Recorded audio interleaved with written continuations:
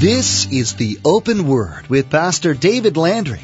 David is the senior pastor of Calvary Chapel, Casa Grande in Casa Grande, Arizona. Can you imagine the shock of these situations, really and truly? For the most part, they were totally unexpected by family and friends. These were events that were totally unexplainable, other than the rare supernatural work and miracle of God. And even as we move into the New Testament, Jesus Christ himself was directly involved in the raising of 3 others during the days of his ministry. The idea of someone coming back to life from the dead can cause many reactions and emotions amongst individuals. As society increasingly relies on so-called scientific explanations, the idea of the supernatural becomes absurd. In today's message, Pastor David discusses the shock and awe of those who witness their loved ones come back to life. Reflecting on the miracles of Jesus, Pastor David helps us better understand the emotions and reactions of witnessing such an event. Well, let's join Pastor David in the Gospel of Luke, chapter 23, verse 46, with part 1 of his message entitled, Silence of the Tomb. I want to ask you a question this morning. Have you heard the phrase, silence is golden? Silence is golden? Well, that may be true, but only to a point. Only to a point. You see, in South Minneapolis, there is a place there, it's called the Orfield Laboratories. There in the Orfield Laboratories, they have what they call a quiet room.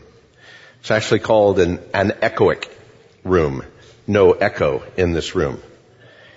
Guinness Book of World Records says that this is the quietest place on earth.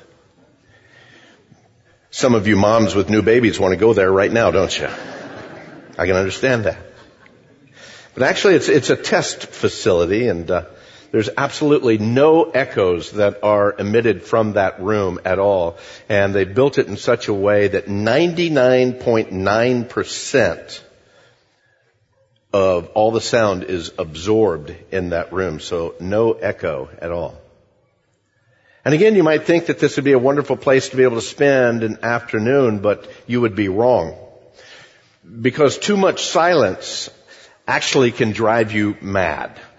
It's a proven fact. Too much silence can drive you mad. And some of you are saying, oh, not me. I would love to be able to be in the silence. But the problem is once you go in that room and they seal it shut, it's built with thick walls of concrete, and then on the inside of that there's all kind of baffles and everything. And you're in that room, and in just a short while, as your ears begin to get adjusted to the eeriness of the silence, you actually start hearing other things. Boom, boom, boom, boom, boom, boom, boom, boom. Boom, boom. And suddenly the noise of your own body becomes huge. Things that you don't normally notice, things that you wouldn't even imagine you'd be able to hear. To hear the blood vessels in your ears pumping. To hear actually the heartbeat in your chest thumping. To be able to hear your lungs expanding and collapsing as you're breathing in and out, and for many of us to hear your stomach kind of making the funny noises that it normally does. It's an eerie silence, and they say that the longest time that anyone has ever spent in there is 45 minutes. Because you just go nuts with the absence of sound. 30 minutes is the optimal, and usually by the time someone's in there for very long, they can't stand, they have to sit, because your whole system becomes out of balance. It's kind of an odd thing with the absence of any sound at all. All the other senses of your body just get all disconnected and upset and filtered around. The typical quiet bedroom. Now, I know some of you with children, you might think we don't have a quiet bedroom. There's not a quiet place in our house. But the typical quiet bedroom, they say, even in the quietest of the night, gives off about 30 decibels of sound. In this anechoic room, The sound level is measured at -9 decibels. Quite a change. Quite a change. You can lose your balance. You're totally out of orientation. And some, even if they're in there too long, they actually begin to hallucinate because of all of the sounds. So intense. Now, on a lesser extreme, some of you may have walked through a graveyard.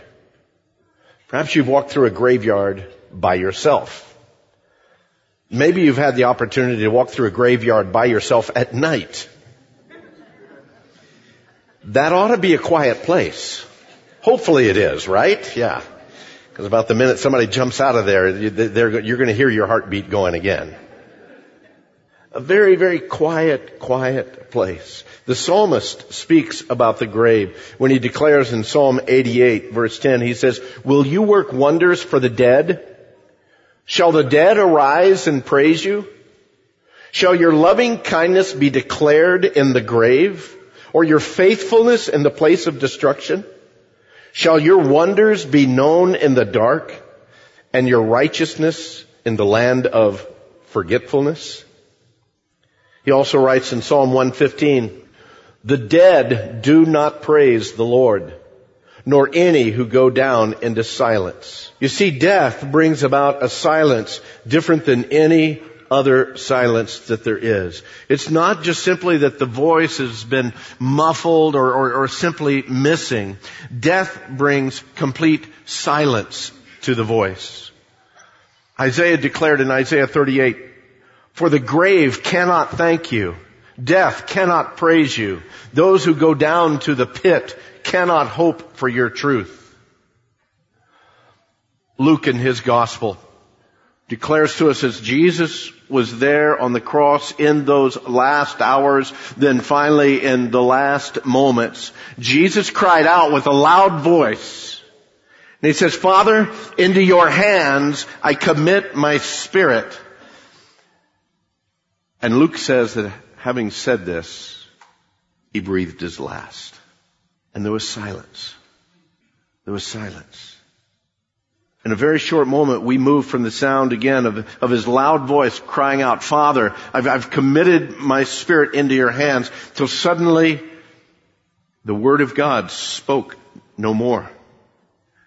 And the voice of God was silent. As the body was removed from the cross, I personally believe that silence began to just spread throughout that whole area. And that silence grew louder and more powerful than all of the weeping, than all of the moaning, and all of the groaning that was taking place at that moment from all of those that loved him. The silence, I believe, was overwhelming. Matthew tells us in chapter 27 about the care that was given to the body of Jesus as he was removed down from the cross. Joseph of Arimathea, along with Nicodemus, both men that were apparently silent disciples of the Lord, Joseph asked for the body. They took him down. They washed the body. They prepared the body. They wrapped the body in the linen clothes. They put the spices in it, and then they placed him in a tomb, rolling that large stone over the opening. And as they did that, I believe that silence continued to spread across the whole landscape. And the deafening roar of the silence of the voice of God, I believe, grew louder and louder and louder. And more intense. And in different ways, intense. Intense for those that had loved him, that had given their life, that had followed him, that had committed everything to him. Suddenly that silence was so overwhelming. And their life was getting disoriented. Suddenly everything that they believed in, everything that they stood for was taken away. For those that hated him, those that were in charge and purposed his crucifixion, I believe even for them, the silence of the pleading and the call and the message of the mercy and the grace of God had suddenly grown silent. Because you see, up to that point, Christ had offered himself to all that would come. But now they've crucified the Lord. And these Pharisees, the one who had, again, started this charge against him and were again leaders in bringing about his crucifixion. These Pharisees, they went to, again, Pilate, and they were afraid that the disciples were going to steal his body, that he would proclaim later that he had risen from the dead. And so they asked Pilate to go ahead and put a guard at the tomb and to seal that stone with his official seal so that the disciples could not steal his body away. He was crucified, unto death, because the Romans knew how to crucify. And he was wrapped in linen and spices. He was placed in the tomb. The stone rolled over the opening of the tomb to keep out varmints and vandals. Then they sealed that closed tomb with the emblem that symbolized the authority and the power of the Roman government. The ever-growing, that deafening sound of silence was unbearable, I believe, to those that were affected by its cry. Their lives, just so recently full of hope, so full of anticipation, with so many desires about the future that this king was going to bring to them, now totally disoriented. And all perception for them had been distorted. In not too distant history of our own country, back in November of 1963, President John F. Kennedy was assassinated in Dallas, Texas. Our nation and even the world was suddenly placed in this state of shock. Many people, they didn't know how they could even carry on with their lives. They didn't know how to carry on. It had just affected them in such a powerful, powerful way. Not just our country, but literally around the world. That was the impact of this one man on humanity at that time. Just a couple of months later, following his assassination, actually it was in February of 1964, a relatively unknown American songwriter by the name of Paul Simon wrote these words. "Hello, darkness, my old friend. I've come to talk with you again. Because a vision softly creeping left its seeds while I was sleeping. And the vision that was planted in my brain still remains within the sound of silence. And in the naked light I saw 10,000 people, maybe more. People talking without speaking. People hearing without listening. People writing songs that voices never shared. No one dared disturb the sound of silence." He was writing about the emptiness that the people were feeling at the loss of this great earth, worldly, national leader. A loss of someone who so many had placed their hopes in. A hope that perhaps through him things might change. That perhaps through him there might be a better tomorrow for our nation and perhaps the whole world. And in the midst of the deepness of their sorrow, no one dared disturb the sound of silence. I believe that was kind of the similar feeling all around Jerusalem in those days. There was an emptiness that would not be filled. A silence could not be quieted. But all of that was before the dawning of the sunrise on that Sunday morning. With the rising of the solar sun and the recognition that the Son of God had risen from the dead, things began to change. You see, people had risen from the dead before. It wasn't completely unknown. In the Old Testament, we have 3 different instances where people actually rose from the dead. People who were clinically, totally dead and yet rose back again from the dead. The first one we find as Elijah prays for the son of the widow of Zarephath. And God raises him from the dead. The next one comes in the one who followed Elijah, Elisha. And Elisha prays for the dead son of the Shunammite woman. God restores his life, raises him from the dead. The third one is pretty peculiar. It's actually a very, very strange story, as a matter of fact. Sometime after the prophet Elisha had died, had been placed in the tomb. It had been so long that literally his flesh had begun to deteriorate, and it was just his bones that were there.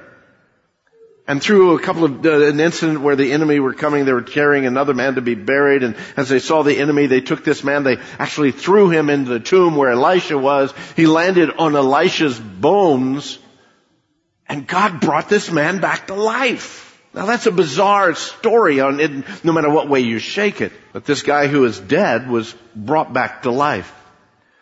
Was it Elisha's bones? Well, something had to do with it, but you know, it was God that did it.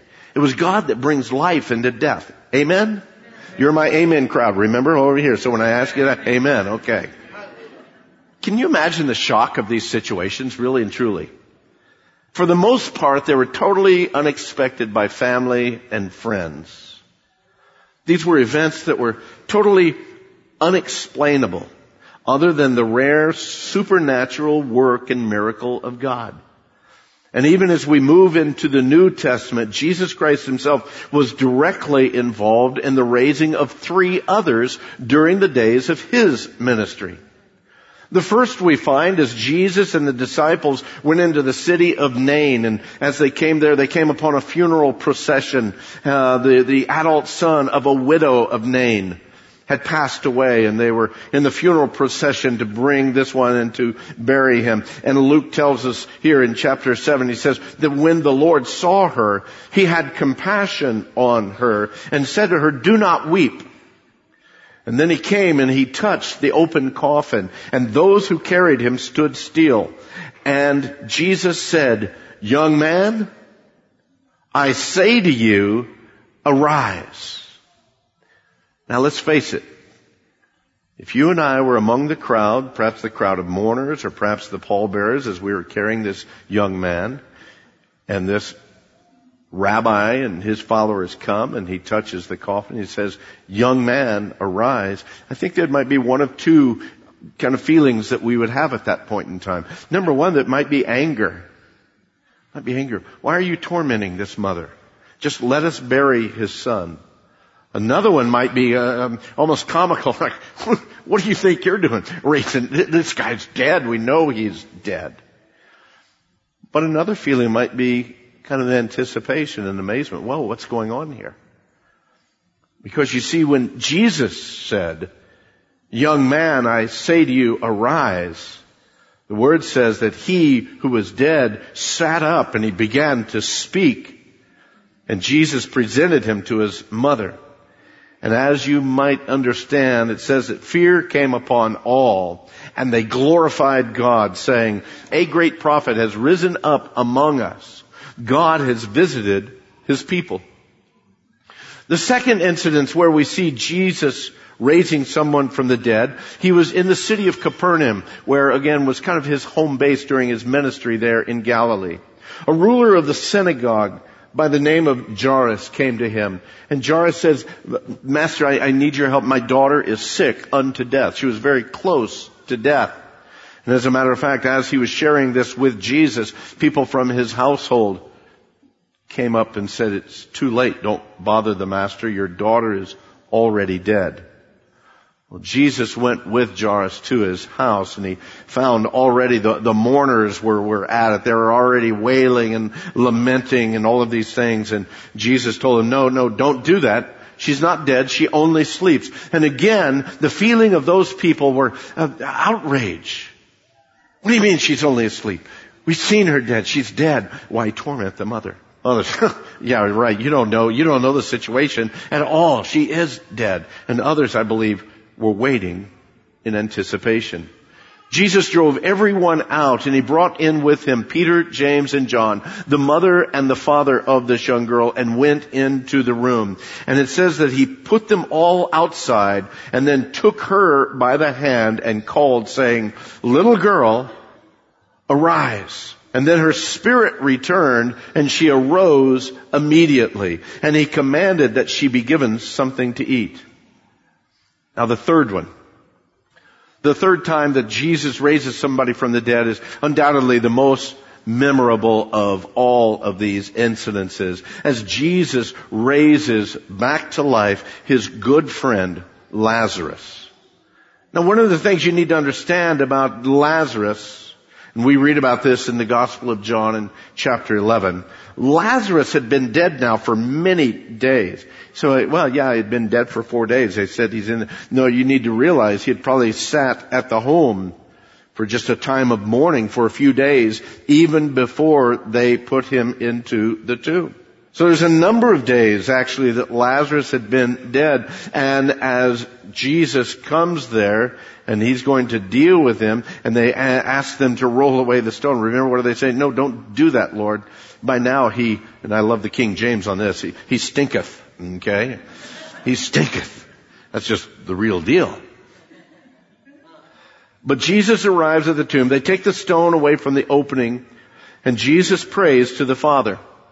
He says, Father, I thank you that you've heard me. I know that you always hear me. But because of the people who are standing by, I said this, that they may believe that you sent me. And when he had said these things, he cried with a loud voice, Lazarus, come forth. I don't know if you've caught this on each one of these things.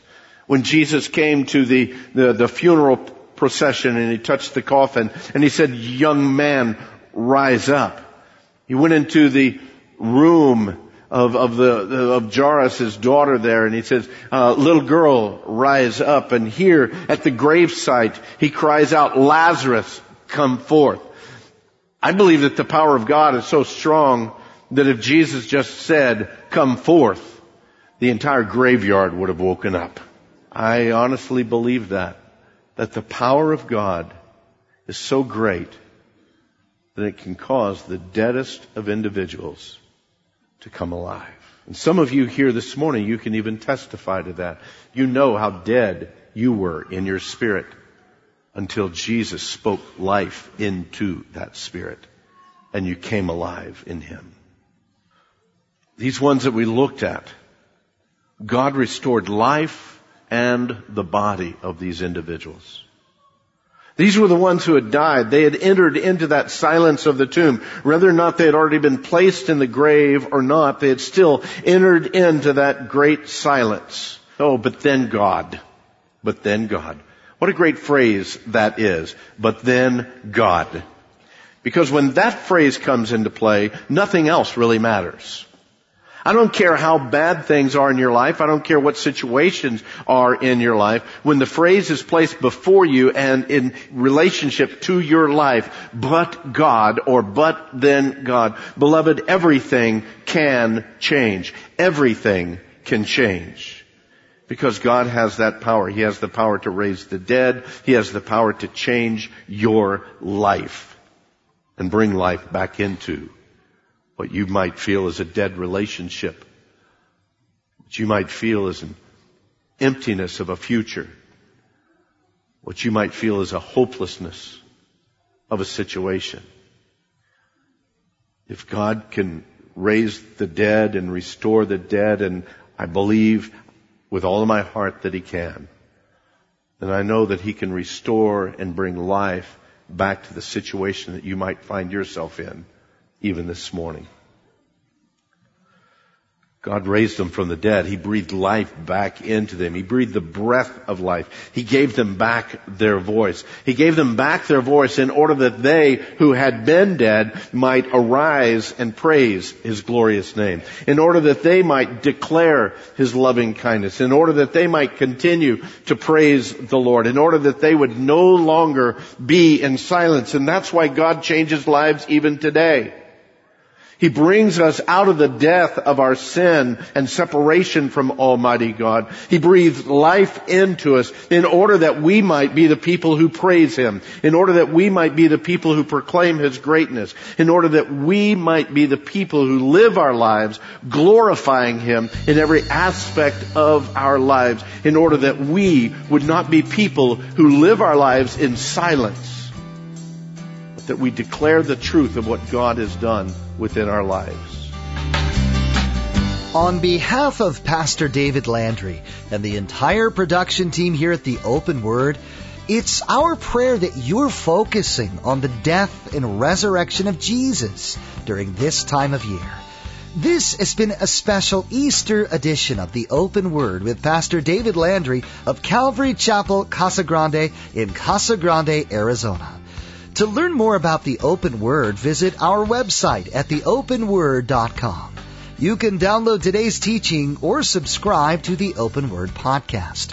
Subscribing to the Open Word podcast is the best way to stay up to date with all the latest messages from David. To subscribe, log on to theopenword.com. Click on the podcast option on the homepage or simply search for the Open Word in the iTunes Store. You can also give us a call if you'd like. That number to call is 520-836-9676. Another option to get in touch with us is to send us an email. Our email address is info@theopenword.com. That's info@theopenword.com. When you contact us, please let us know the call letters of the station you heard the Open Word on and how today's broadcast has blessed you. Your feedback helps us know the Lord's direction for this ministry. Once again, you've been listening to the Open Word with Pastor David Landry of Calvary Chapel in Casa Grande, Arizona.